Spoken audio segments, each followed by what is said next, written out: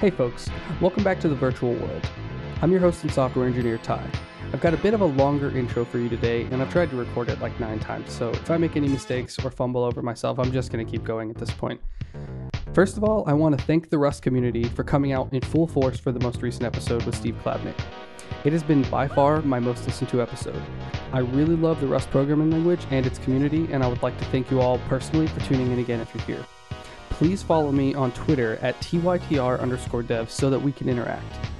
Please don't be a stranger. The goal of this podcast is to help bring us all just a little closer together, something that won't be possible if the podcast remains a unidirectional form of communication. I'm always looking for more guests, so please reach out to me if you'd like to chat or if you think you have something that the software engineering community can benefit from. Next up, I'd like to thank the composer of today's music, Plasmariel.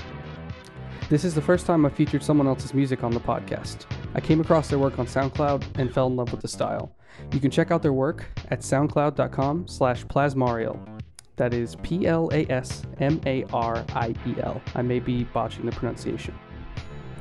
Lastly, people have been giving me some constructive feedback about the podcast.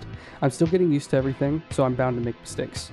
With the last episode, I never really introduced Steve formally. So today, before we begin, let me set the stage just a bit. Today, you'll be listening to my interview with Alex Crichton. He's been working with Mozilla on the Rust programming language and the Rust WebAssembly ecosystem for almost 6 years. He's certainly one of the leading domain experts in the Rust and WebAssembly community. I sat down with him and asked him a bunch of questions about his background and his thoughts about the Rust ecosystem going forward. As always, please enjoy the conversation.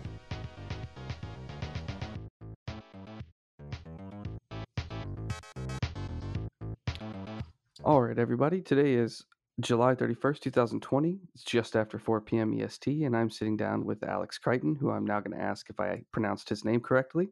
It's close enough. I don't think anyone actually gets it right on the first try. I blame our own family for kind of butchering the pronunciation. Do you want to give it a real shot and let me know what it sounds like? If you're curious, it's called Crichton. It's actually it's not really based on the spelling at all, but Crichton is the way that we go. Gotcha. Yeah, I was never going to get it on the first try then, so It's all good. I don't feel too bad. So, how's it going? It's going all right. We're surviving, COVID and all that, and doing okay. And otherwise, it's pretty good. Yeah, and you guys are doing you and your loved ones are all doing well. Yep. Thankfully, we're in the nice state of Iowa where everyone's already pretty far away from each other, so it's not as bad here as it is everywhere else. Thankfully. Yeah, for sure. I live in Florida, which is kind of the poster child for these people are fuck ups. So Ooh, man. Yeah, it's a little dangerous here, but I can believe that. Yeah. So I'm gonna start with a couple of like really boring personal questions that you probably think no one cares about, but Sure. we're just gonna see what happens. Sounds good. So, what's your favorite color? Ooh, that'd be green. That's an easy one. Cool. Yeah, it's a bad choice, but we'll give it to you. What are your hobbies like outside of software? Honestly, this is one where I'm not really the best at, but the main one for me is video games. I play a lot of Final Fantasy nowadays, so that's my main thing. So video games and TV shows, and the other video game I played a lot of recently is Factorio. So if anyone wants to play Factorio or wants to know Map Factorio, I would highly recommend it. Yeah, Factorio is really cool. You play Final Fantasy 14? I do. I've done it for I think about a little over a year now. Nice. Yeah, I actually funny story. I just got into it. I don't know why, Nice. but I've had the game for years, but I never played it and picked it up about a week ago. It's actually a really good time. They've got a new major patch coming out in like a week and a half. So if you want to get into it, it's a pretty good spot. Cool. All right. What's your dev environment and platform of choice? Are you like a Windows guy, Mac guy? So I'm sitting at home. I've got my desk. The main thing about my dev environment is my desk currently has a bunch of Legos on it. So I've got the Lego Millennium Falcon, the Lego Star Destroyer, the Lego Saturn V, and another Star Destroyer. Like anyway, you're probably thinking more about virtual, but I've got two computers. One is my Windows computer, which I primarily work on. So that's like the actual desktop I have, but I just use it to SSH into a Linux computer sitting next to it, which is a lot more powerful that I work on. So I'm like still stuck in the 80s with Vim, Tmux, SSH, and that's pretty much it. A funny story. I actually am kind of moving more towards that. I think a lot of people are trying to get back to the 80s. It's got that nice retro feel, and nah, for me the main reason that I did it a long time ago was it used to be a remote server, so I traveled a lot and I could just SSH in and do work on my like home server, which was super powerful, so I didn't have to drain my laptop battery because Lord knows compiling Rusty takes a little bit of energy. Yeah, for sure. It's not as bad as some, but it does take a minute. It's true. So what's your background like? Are you purely technical? Did you kind of start as a programmer and move into the field, or did you have a little bit of a different background? Yeah, I actually started programming when I was, I think, 16, and like between the sophomore and junior years of high school. And at that point, it basically took over my life from there. So I got a degree in computer science from university, and then I just went straight to tech after that. I actually had a very brief stint where I was at Dropbox working on stuff, but I very quickly moved over to Mozilla working on Rust, and I've been here ever since for about, I think, like 6 years now at this point. Yeah, for sure. We'll talk about that next. Did How did Dropbox go? Did you enjoy it? Why'd you leave? It was so it's a great company. It was a lot of fun to work for. Great people. Just not a fun project that I was working on. I was working on payments and Python and refactoring all that, which are three words you don't really want to. At least I'm not going to want to put together anytime soon. So, I was working there, and like basically the job for Rust opened up after I had already started, and I hadn't even started Rust by the time I accepted the Dropbox offer. So, kind of just a lot of time passed from when I accepted the job offer to when the job opening opened up on Rust, and I was like, "Hey, well, I'll try it for that," and it worked out pretty well. For sure. Before you started with Mozilla, did you have any awareness of Rust? Had you kind of started using it, or was it just kind of Yeah, in your peripherals? I had it was about 9 months earlier that I first started working on Rust, and my this was back in 2012, so this was like long before 1.0, and I basically got fed up with how many bugs there were, so I started submitting pull requests to try and fix them, and I kind of snowballed from there. So I was very familiar with Rust by that point, and I had already made a lot of contributions leading up to that. For sure. Yeah. So are you? I mean, you got to be one of the longest standing Rust core team members at this point.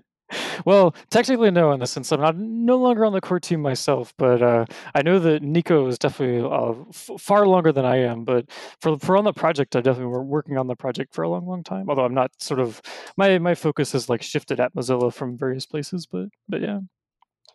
Gotcha. So what was your first love as far as programming languages? Ooh, I'm embarrassed to say this, but it's Ruby. I started out in Java, like computer science AP in the US and whatever, and then I very soon learned Ruby on Rails, and I thought Ruby was the shit. Like, oh man, everything had to be in Ruby, everything had to be in Rails. I had a lot of fun with that, but then I went to college and I learned a few more things at that point. Honestly, it's a pretty popular answer. I think it's more of a product of the times thing than anything. I'm JavaScript, but only because I probably came into my own just a couple of years after you when Ruby was on the decline. But Yeah, I believe there it. were a couple of Ruby fanatics that were in my classes and whatnot, and you could tell that they had a real passion for their language. They'd get kind of they'd get heated to say the least. I was one of those people. I will definitely admit that. Not super proud of that time in my life, but yeah, it's all good. I think it's fine. So, how do you feel about Mozilla and working with them? Yeah, I've always been a really huge fan of Mozilla. What I work on is pretty separate from kind of like Firefox, which is one of the main things coming out of Mozilla. So I've always sort of been like in this little corner. It started off as Mozilla Research, and then I don't know, it's transferred names like four or five times. I honestly don't even know what we're called right now. But the way that it's worked for me is kind of I've always been off on the side, been able to kind of work on what I want to work on, which is basically Rust and WebAssembly and all that. So I've really enjoyed it. I've always thought that I've always respected the company and like people working here are great. So I would highly recommend it at least. Very cool. So, speaking of which, I think it's about time to dive into the Rust stuff. Uh, I guess so. I like to ask this question, even though a lot of people think it's kind of a dumb question, and maybe you can get this information from elsewhere. But I like the perspective of actual people, and you're probably one of the closest, 2 to 500 people in the world when it comes to the Rust language. So I I want to ask, well, what is your opinion of the current state of Rust? Like, where do you see that it's being used, and what do you see its kind of like its chosen purpose to be, and adoption, things like that. Yeah, I think my opinion is like by the time we released 1.0 in 2015, that was like my kind of language. That was exactly what I wanted. I worked on a lot leading up to that, but I would say that Rust has definitely filled out really, really well into the niches that it was originally targeted for.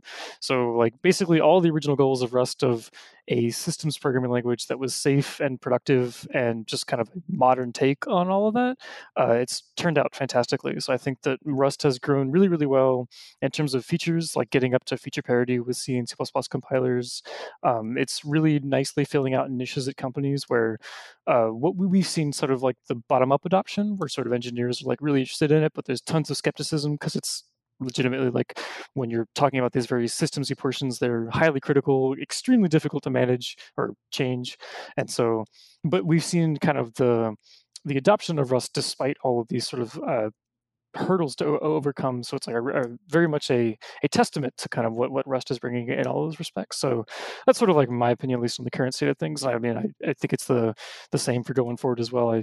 Rust has always had a really good leadership team, a fantastic community, and that's sort of the bread and butter of how you keep a project like this going. For sure, yeah. I think one of the nice things about Rust, and this is kind of one of the things about maybe like you know you'll see in the Lisp community or the Haskell community, um, people often fall in love with the language. People don't often fall out of love with the language for some reason.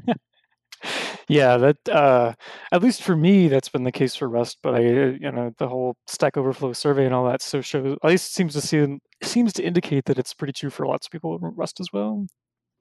Yeah. So you mentioned earlier that Rust was kind of intended to be a systems programming language. How do you feel that it's currently impacting the web? Because I feel like a lot of people are either using it for their web projects or trying to. I think it's one of those renaissances where uh, we've seen kind of like JavaScript was never really originally intended to be a server-side language, but we've sort of seen how with a really easy to use runtime and a really accessible package manager, you get this explosive growth of just it's super easy to write JavaScript on both the web and the server. And I think that, but over time we've realized that like it's super easy, but there are a lot of situations that aren't really quite scalable for JavaScript on either the web or on the server. And so in those kinds of situations, the explosive growth that fueled JavaScript was the safety, the ecosystem, the ease of use, and all of that. But like what you need to transition to, and historically was C and C++, which don't really have that. They obviously don't have safety, but even the accessibility to people like familiar with JavaScript is not really that great. It's just a real funky system. Cross-platform stuff is really really a big issue. Things like that, and so I think we've seen that sort of shift where we have all these developers in the JavaScript or Python or Ruby or kind of these communities which are used to safety, platform compatibility, not having to worry about that, and like these really nice ecosystems. And we're bringing that in a systems programming language where you can write these scalable servers, these scalable, or just to fit in these really tight constrained environments or just to be more efficient. But at the same time, you're not sacrificing all of these things you would otherwise have to do when you go to C and C++. So that's sort of what I see Rust's adoption on the web and on the server. I'm saying web and server is like relatively highly or closely related. They're obviously different pieces. So the web is just now coming about with WebAssembly, and so we're kind of seeing all that. And the server we've seen prove many, many times over for Rust so far. Yeah, for sure. You mentioned having a an accessible API and sort of like a simple runtime that's easy to use. Do you see Dino kind of being in that same sort of ballpark going forward? Honestly, I don't know a lot. You said Dino. I would say Deno. I don't know. I know so little about it. I don't even know how to pronounce it actually. So all I know is it's a alternative. I mean, I know that kind of the idea, but I see it as sort of like Node, but like with import statements, kind of. So beyond that, though, I'm not honestly. I don't know enough about it to comment too much on it. Yeah, no, that's fine. Yeah, the my view of it, I know pretty much nothing as well. It looks like a runtime for TypeScript written in Rust. Um, so that's basically all I know. But with that being said, so obviously you're really into WebAssembly, and I think it's going to be one of the biggest things that's probably ever happened in programming. So why don't you talk about that? Where do you see that fitting into things and sort of the future of the web, especially the kind of um, out of the browser use case?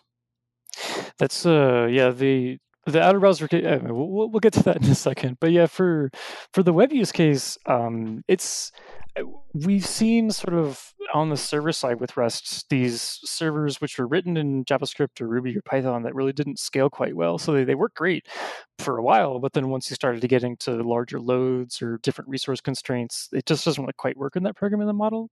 And I think the same thing is basically happening on the web, where the web has, oh my god, so many man hours put into it to make these JavaScript JITs as productive and as usable as possible. And those are like modern marvels of engineering, which I highly doubt will ever eclipse. Like, I don't understand how any JITs work nowadays. They're so advanced. But even with all of those advancements, even with that all the engineering power behind it, we're still seeing these constraints where things are not running well on the web. So things are various pieces are slow. People are writing languages or have giant projects that are not in JavaScript, but they want to compile to JavaScript or somehow run on the web. And so all of that sort of gives rise to WebAssembly, which is allowing you to run in a much more efficient way than JavaScript. The whole it doesn't have a GC, so it's predictable. It's very fast to download. Kind of all. It's solving a lot of the issues of if you transpile C and C++ to JavaScript or Rust to JavaScript, fixing those kinds of issues. So WebAssembly is going to be critical for getting these kind of next generation of high performance things on the web. Like imagine, I mean, if I'm talking about Final Fantasy, like if I could open Final Fantasy at a web browser, that would be a complete game changer. Like that's complete, it's so far away, but this is sort of a necessary step to kind of go in that direction. That's what I see of WebAssembly on the web, and then out of the web is where we have one of these cases where the web is perfect for running untrusted code. That's kind of the whole point of your web browser is you download code constantly, you run it, but it's actually done in a safe manner. But it turns out that it's not really that ability is not super accessible to everyone else just on the server in server-like environments and like cloud hosting environments. But this is a really common thing. So this is where virtual machines, Docker come up quite a lot. But even those are relatively heavyweight compared to a WebAssembly runtime. And so this is where I see sort of the adoption of WebAssembly really picking up, which is where you have a use case which is running untrusted code, but you want to do so in a fast way, which means that you execute the code quickly, which so it doesn't have a very large runtime like JavaScript or something like that. But also, it's done in a way that's completely safe, where you don't have to worry about psych faults and overflows and all that crazy stuff. They're trying to sandbox all that. You have this kind of by default sandboxing built into WebAssembly, and then a nice community around that. That's sort of like at least a taste of the out of browser use case from what I see. For sure, yeah, and I think that there's probably a really awesome opportunity for WebAssembly, especially WebAssembly system interface, to make legacy code bases really easily consumable, which I think hopefully will break people kind of out of their box of language choice, and we'll see either people migrating to Rust or to maybe people even making something else new that like kind of breaks boundaries or something. Yeah, one of the nice things about WebAssembly is as a standard, it's kind of what everyone can compile to, and it's not really language specific. So when you talk about WebAssembly, a lot of, I mean, currently I'm biased, but I synonymize that with Rust because Rust is excellent for compiling to WebAssembly, in my opinion. But otherwise, there is actually a very large community of languages that are going to compile to WebAssembly. So WebAssembly naturally supports C, C++, Rust today, but there's also things like AssemblyScript and eventually like Python and Ruby, and all of those are, and in theory, going to come to WebAssembly. I think Go comes to WebAssembly today. But the idea is that if you can interact with a WebAssembly module, you're no longer in sort of these towers of like, I have to be in this language ecosystem or I have to rewrite everything for each language ecosystem. But we start getting much closer to the world where you write your module in Rust and then I consume it in Ruby.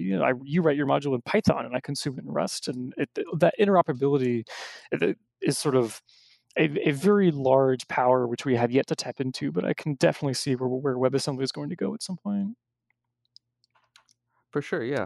And so I guess that kind of leads into this idea of,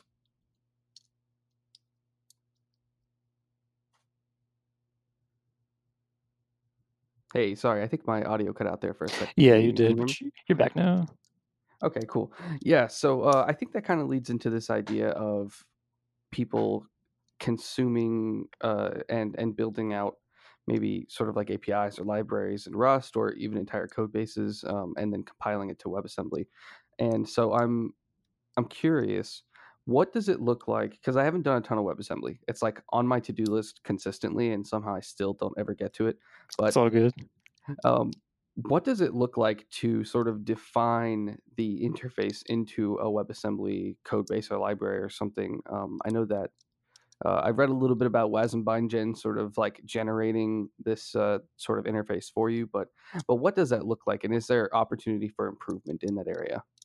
Oh yeah, this is a huge area, and there's always room for improvement here. Um, so at the base level, so if you take away WASM bindgen, if you take away you're assuming the web, if you're just talking about a pure WebAssembly module where you could run it in or outside the web, it turns out the answer here is it's basically terrible. You can only talk about I32, I64, F32, that kind of stuff, and like maybe in memory if you read and write from it. But it has a very raw feeling of you can't really say I have an API that takes a string or returns a string, like what you really want to do in a lot of high-level languages. So that's sort of what WebAssembly at the bare bones give you. It's intended to be really relatively low-level format. So that's what we start with. WASM bindgen, however, is sort of the iteration on this to kind of what would it look like in JavaScript and the web specifically. So WASM bindgen is targeted at making that interoper between JavaScript and Rust as much more seamless than it is. You don't have to talk in just integers. So the idea with WASM bindgen is you write your APIs. So you write a Rust library. We have like a pub fn.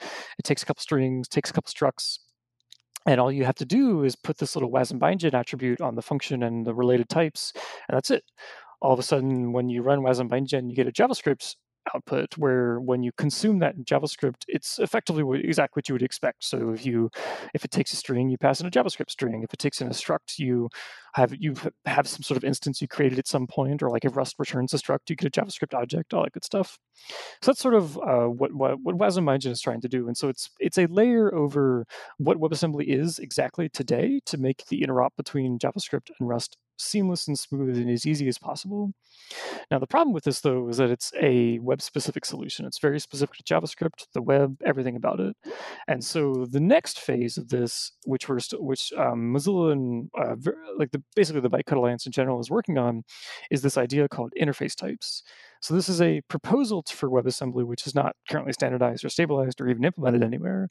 But the idea is that we'll have sort of like these shims in a WebAssembly module, which say literally, I am an API that takes a string, or I'm an API that takes an array of records which internally have strings, things like that. And so this is where the WebAssembly module itself will natively say it has basically a rich a rich grammar of types to choose from, and a rich way to say here's what types are being used and here's what types are returned and whatnot. And this is all done in a way that's pretty abstract from the actual underlying details, so each language can kind of do its own business. And so that's sort of the next generation. And then with this, we have natively encoded in a WebAssembly module, do you take a string, do you return a string, or is it literally just integers? And then from that point, we're going to start we can start building out these runtimes in other languages. So if you wanted to consume a WebAssembly module from Python, this translation layer has a first-class way to say, oh, okay, I'm going to translate a Python string to a WebAssembly string and all that. So that's like the next generation, but it's still on the horizon. So we're working towards it in kind of a slow and steady pace, but it'll take a bit to get there. Gotcha. And is this the kind of thing where the community at large is looking for more contribution? Um, Yes and no. It's still very early days, so we don't necessarily have like a prototype to play around with.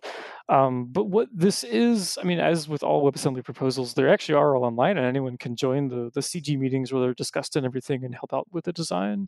So it's probably not the easiest proposal to jump in and help out with because there's still a lot of pieces that are kind of in flux at a very core level. But I mean, certainly with WASM BindGen, there's a lot of places to jump in and help out with. Just exercise it, see what's useful, see what's not. Try and find performance pitfalls that we can help influence engines, things like that. So I think overall, it's not really in a great place for contribution, but it is still in a place for possible contribution, I would say. Gotcha. And do you see if let's say WebAssembly and WASI get big and are starting to be used very like commonly at corporations and whatnot, do you see an opportunity for languages that their only purpose is to compile to WebAssembly? I think that'll definitely start happening. Like AssemblyScript is a great example of one that already I think the only purpose of it is to compile to WebAssembly. But I could imagine that, especially with the GC proposals for WebAssembly, that will start happening much more often. Because it turns out, I think a lot of people only run their code in the web or cloud environments, which are running sandbox code. And so, if you're only running your code in an environment that takes WebAssembly as input, I think it's pretty natural to assume at some point we're going to have pure WebAssembly languages. What do you think about? I saw some discussion about this on Twitter the other day.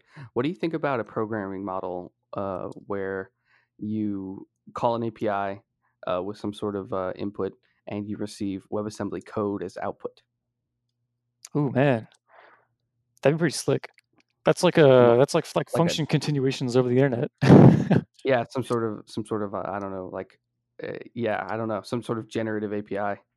I could imagine there's like you could even have it like some amount of like signing it and trusting it. So like you kind of offload the compute to a remote server, but then you know that it computed it correctly or something like that. That'd be pretty awesome. Hey, It'll well, maybe I found myself a side project. Yeah, there you go. Um, so I guess with all that in mind, is Rust where you see yourself in the next, X number of years, no matter what? Like, even if you leave Mozilla, are you pretty much just going to focus on Rust and that ecosystem? You know, I have a hard time seeing myself ever working not in Rust at this point.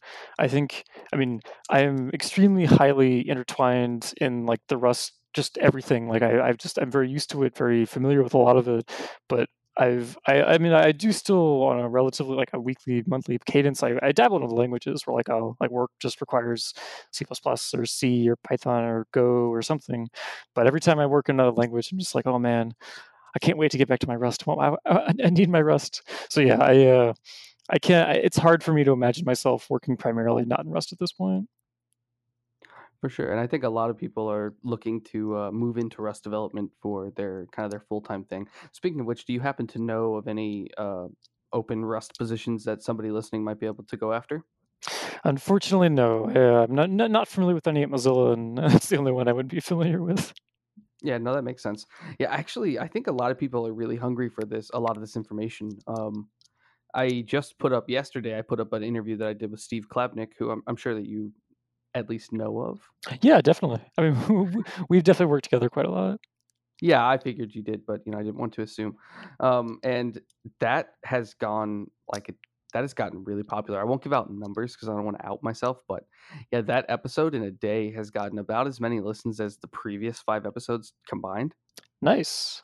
So I feel like the Rust community is just kind of sitting on Reddit or something, just reloading, looking for new things. Um, definitely I at the do get ready. that feeling too from time to time. Where I mean, I'll also admit I'm one of those people where sometimes I'll kind of sit there for 5 minutes and just refresh, being like, "Come on, give me new information." For sure. So, what exactly is WASM time? WASM time is an out-of-browser runtime for WebAssembly written in Rust. So currently, it is only a JIT. It basically will ingest programs, JIT compile them, and then run them. So it comes in a couple of different forms. We have a CLI, which is just you run WASM time, WASM, and then it'll kind of run it as a WASI API or kind of just compile it. And then, but there's also a Rust API, which gives you sort of programmatic access to WebAssembly, which is very similar to the JavaScript API, but a little bit more powerful in some regards. Or maybe it is all the same nowadays. I forget. But anyway, otherwise, there's also a couple bindings for .NET Go, and Python. So basically, it's the API for running WebAssembly, embedding into a different application, or it's the CLI program that runs. Makes sense. And so, is that kind of what you're working on at Mozilla? Is that in Weizenbingen? Yep, those are my two primary projects right now. I'm currently working on so there's this proposal called module linking, which is intended to be a predecessor or I guess a prerequisite of this interface types that I was talking about. So I'm working on implementing that in Wasm currently. Cool. Yeah. So I had this idea for a sort of like a prospective tech stack for the web, and I'm curious what your thoughts about it are. Yeah, hit So me. nowadays, and I'll explain kind of where the purpose of caring about this comes from too. So nowadays, kind of a lot of things are done in JavaScript, and I think if you're talking about sort of your average developer who's just like, I need to pay my bills, so I have to go get a job at a place, like most of us are using JavaScript, and Yep. a lot of us are using JavaScript everywhere. So it's like JavaScript or TypeScript on both the client and the server. I know that I myself fall into that category, not necessarily out of like happiness or willingness to be doing that, but because that's where the money is. Yeah, makes Um, sense. and so I think a lot of people are kind of looking to break out of that. And one of the things that keeps coming up for me is like, oh man, I love Rust. Like, what can I use it for? And you've got all these "Are we X yet?" websites that are out there. Hmm. Um, and the one for the web is kind of like totally Rust is awesome. Use it for everything, but just so you know, databases are going to be kind of weird. Like it's going to be weird to get to connect to one and like do things right and all that stuff. So basically, like the data layer for like a typical web stack is still kind of weak. And so my thoughts were like, when it comes to JavaScript, because it's not incredibly fast, people typically scale up horizontally instead, where they like put their data layer or some sort of heavy service behind a load balancer and they just spin up 1,000 of them or whatever, and it's like doesn't matter that it's slow because we can just pay an extra 12 cents an hour on AWS and it's fine. Like if we've got the traffic to support the money and the infrastructure there, we just spin up more of them, it's okay. Right. And so my question is, what about kind of combining the two where you've got like you think about a typical full stack web framework that uses WebAssembly to compile the Rust. All in Rust is the ideal, and it uses a WebAssembly to compile some of the stuff for the front end, so that the front end can do its thing, but you can write it all in Rust. And then you've got the actual server layer, the business layer, like the sort of the heart of the application, written in Rust as well, and that just kind of does its thing normally. And then the data layer could be like transpiled, compiled, whatever you want to call it, into JavaScript, which then gets scaled up horizontally to kind of serve as like a data layer and maybe uses event sourcing or something to kind of ensure, I don't know, sort of consistency between the instances. What do you think about that? Are there some flaws there, or is it maybe like impractical for some reasons? Yeah, I mean, this is honestly, you're not the first person to think about something like this. The idea of writing your large web app in like a pure Rust or only WebAssembly or something like that, that's been a holy grail that many people have been trying to get to. I know, like, just from a small perspective, people want to run just WebAssembly on the web where they can natively include a WebAssembly module on a page with literally zero JS to instantiate it. But I mean, we're getting there, but it'll take a little bit to get there. But other than that, one of the nice things about this is that this is probably not the most practical today. Just sort of like the current deployment environments, just generally they'll like VMs, and so they'll accept Rust code. And if your Rust compiles to WebAssembly, it probably also compiles and runs fine on Linux.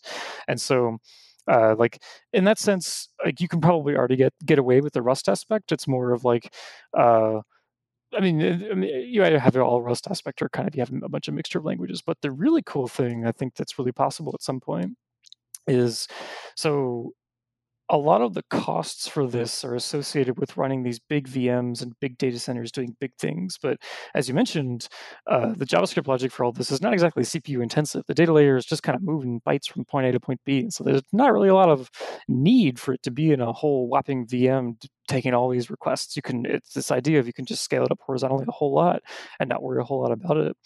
And so this is where I think in the future we're going to see a lot of growth of WebAssembly in this area, where you can basically your costs from running a server farm will be a lot cheaper, where your little tiny module that's running doesn't actually require the full resources of an entire VM behind it, but the like some sort of runtime will be sort of managing a lot for you, and like your WebAssembly module will be talking to that runtime and doing various things. So I basically think that it's probably not the most practical today, just because like running as just a Rust binary might work pretty much or well enough as is. But in the future, I can definitely see how WebAssembly is going to be a game changer for the economics here on a cloud platform side. So we still have to sort of wait for these companies to like have the platforms to actually build an application like this. But I have to imagine it's going to happen sooner or later. Yeah, I think that makes a lot of sense. Really quick detour. This is totally unrelated, but Sure. um, I'm trying to like kind of throw a little bit of like CS current events into the mix with these interviews and just kind of get some opinions. I came across something strange yesterday, and I'm not really a member of this particular programming community, so I don't really have any insight myself. So I'm curious if you do and what you think about it. Um, do you use Haskell at all? Have you ever used Haskell? I've never had the pleasure of doing so. I actually wanted to. I've only ever used SML, which it's similar, but I've never actually compiled Haskell. I've just done like kind of the derivative languages or ancestors or whatever.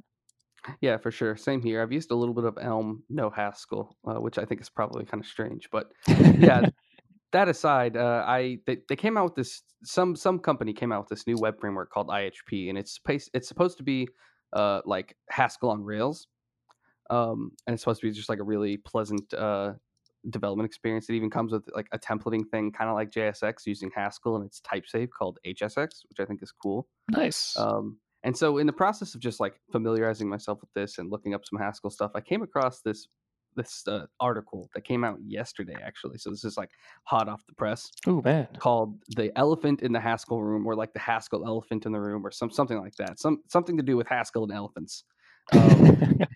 And this guy wrote this this piece, and apparently he's like a well-respected Haskell community member, very very good at the sort of doing the sciencey mathy stuff with the language that people try to get you spooked about or whatever. And he wrote this article where he was essentially saying that there's a ton of like sort of conflation between the Haskell community and cryptocurrency, and that he strongly views cryptocurrency as being a Ponzi scheme and a scam that's like predicated on tricking people into like buying things and selling it to a greater fool, quotation like air quotes. Oh um, man. I have no idea what's going on in the cryptocurrency world. I don't know anything about it. I've just kind of never focused on it for any reason.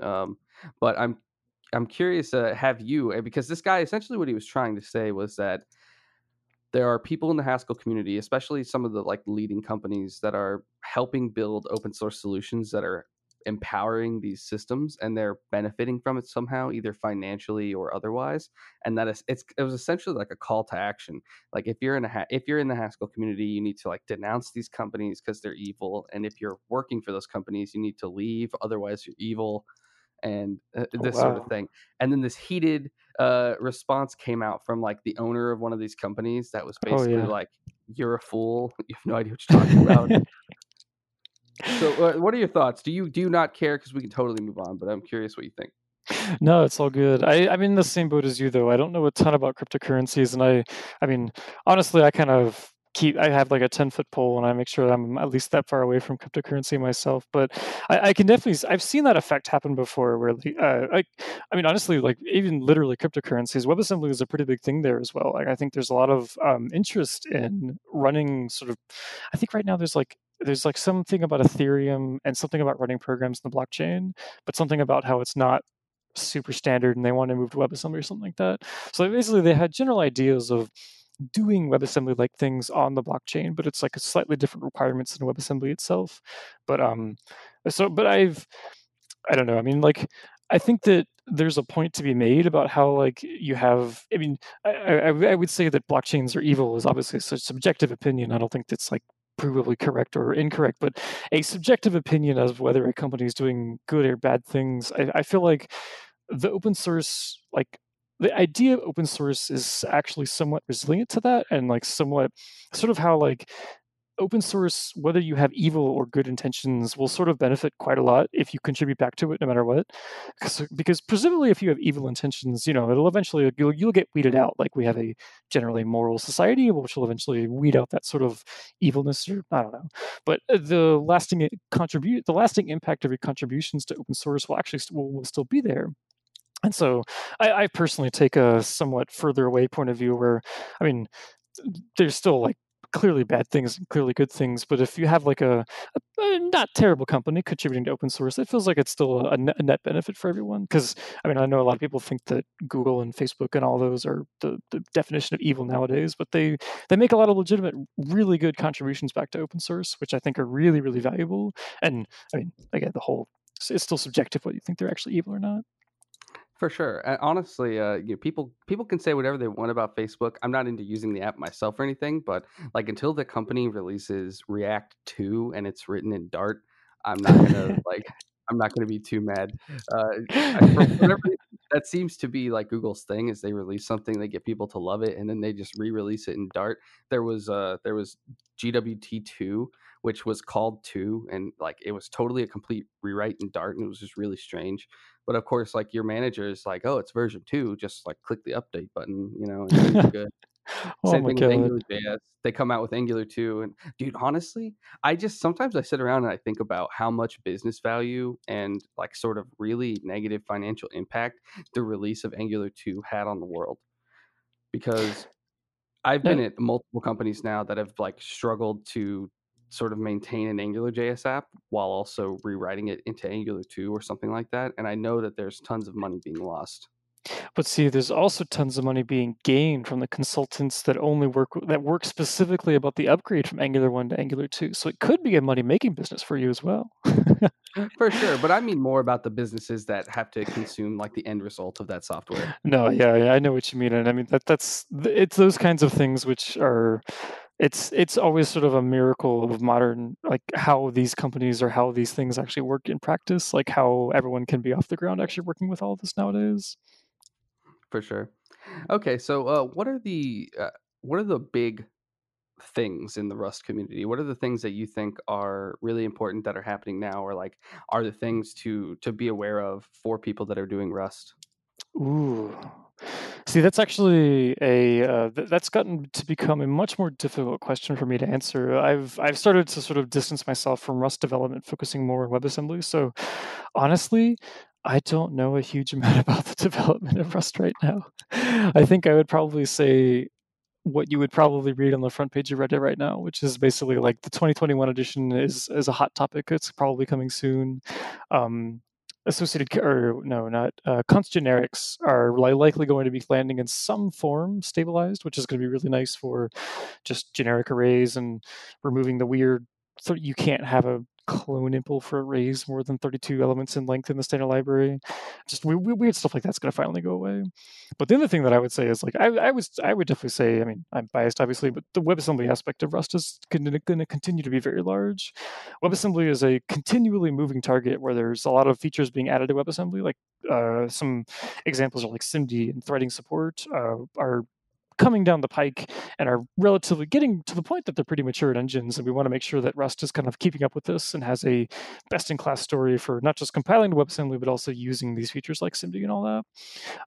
So I think that's definitely something I would personally consider, or I would personally say people should watch as well. Just the WebAssembly story and how Rust and WebAssembly is going to be evolving. Yeah, no, I think that makes a lot of sense. So I guess we'll end this with a new segment that I'm calling "Ask an Expert Things to Make You Feel Dumb." Um, and so, could you give me your best effort, quick and simple and direct explanation of what in the hell lifetimes are? Ooh.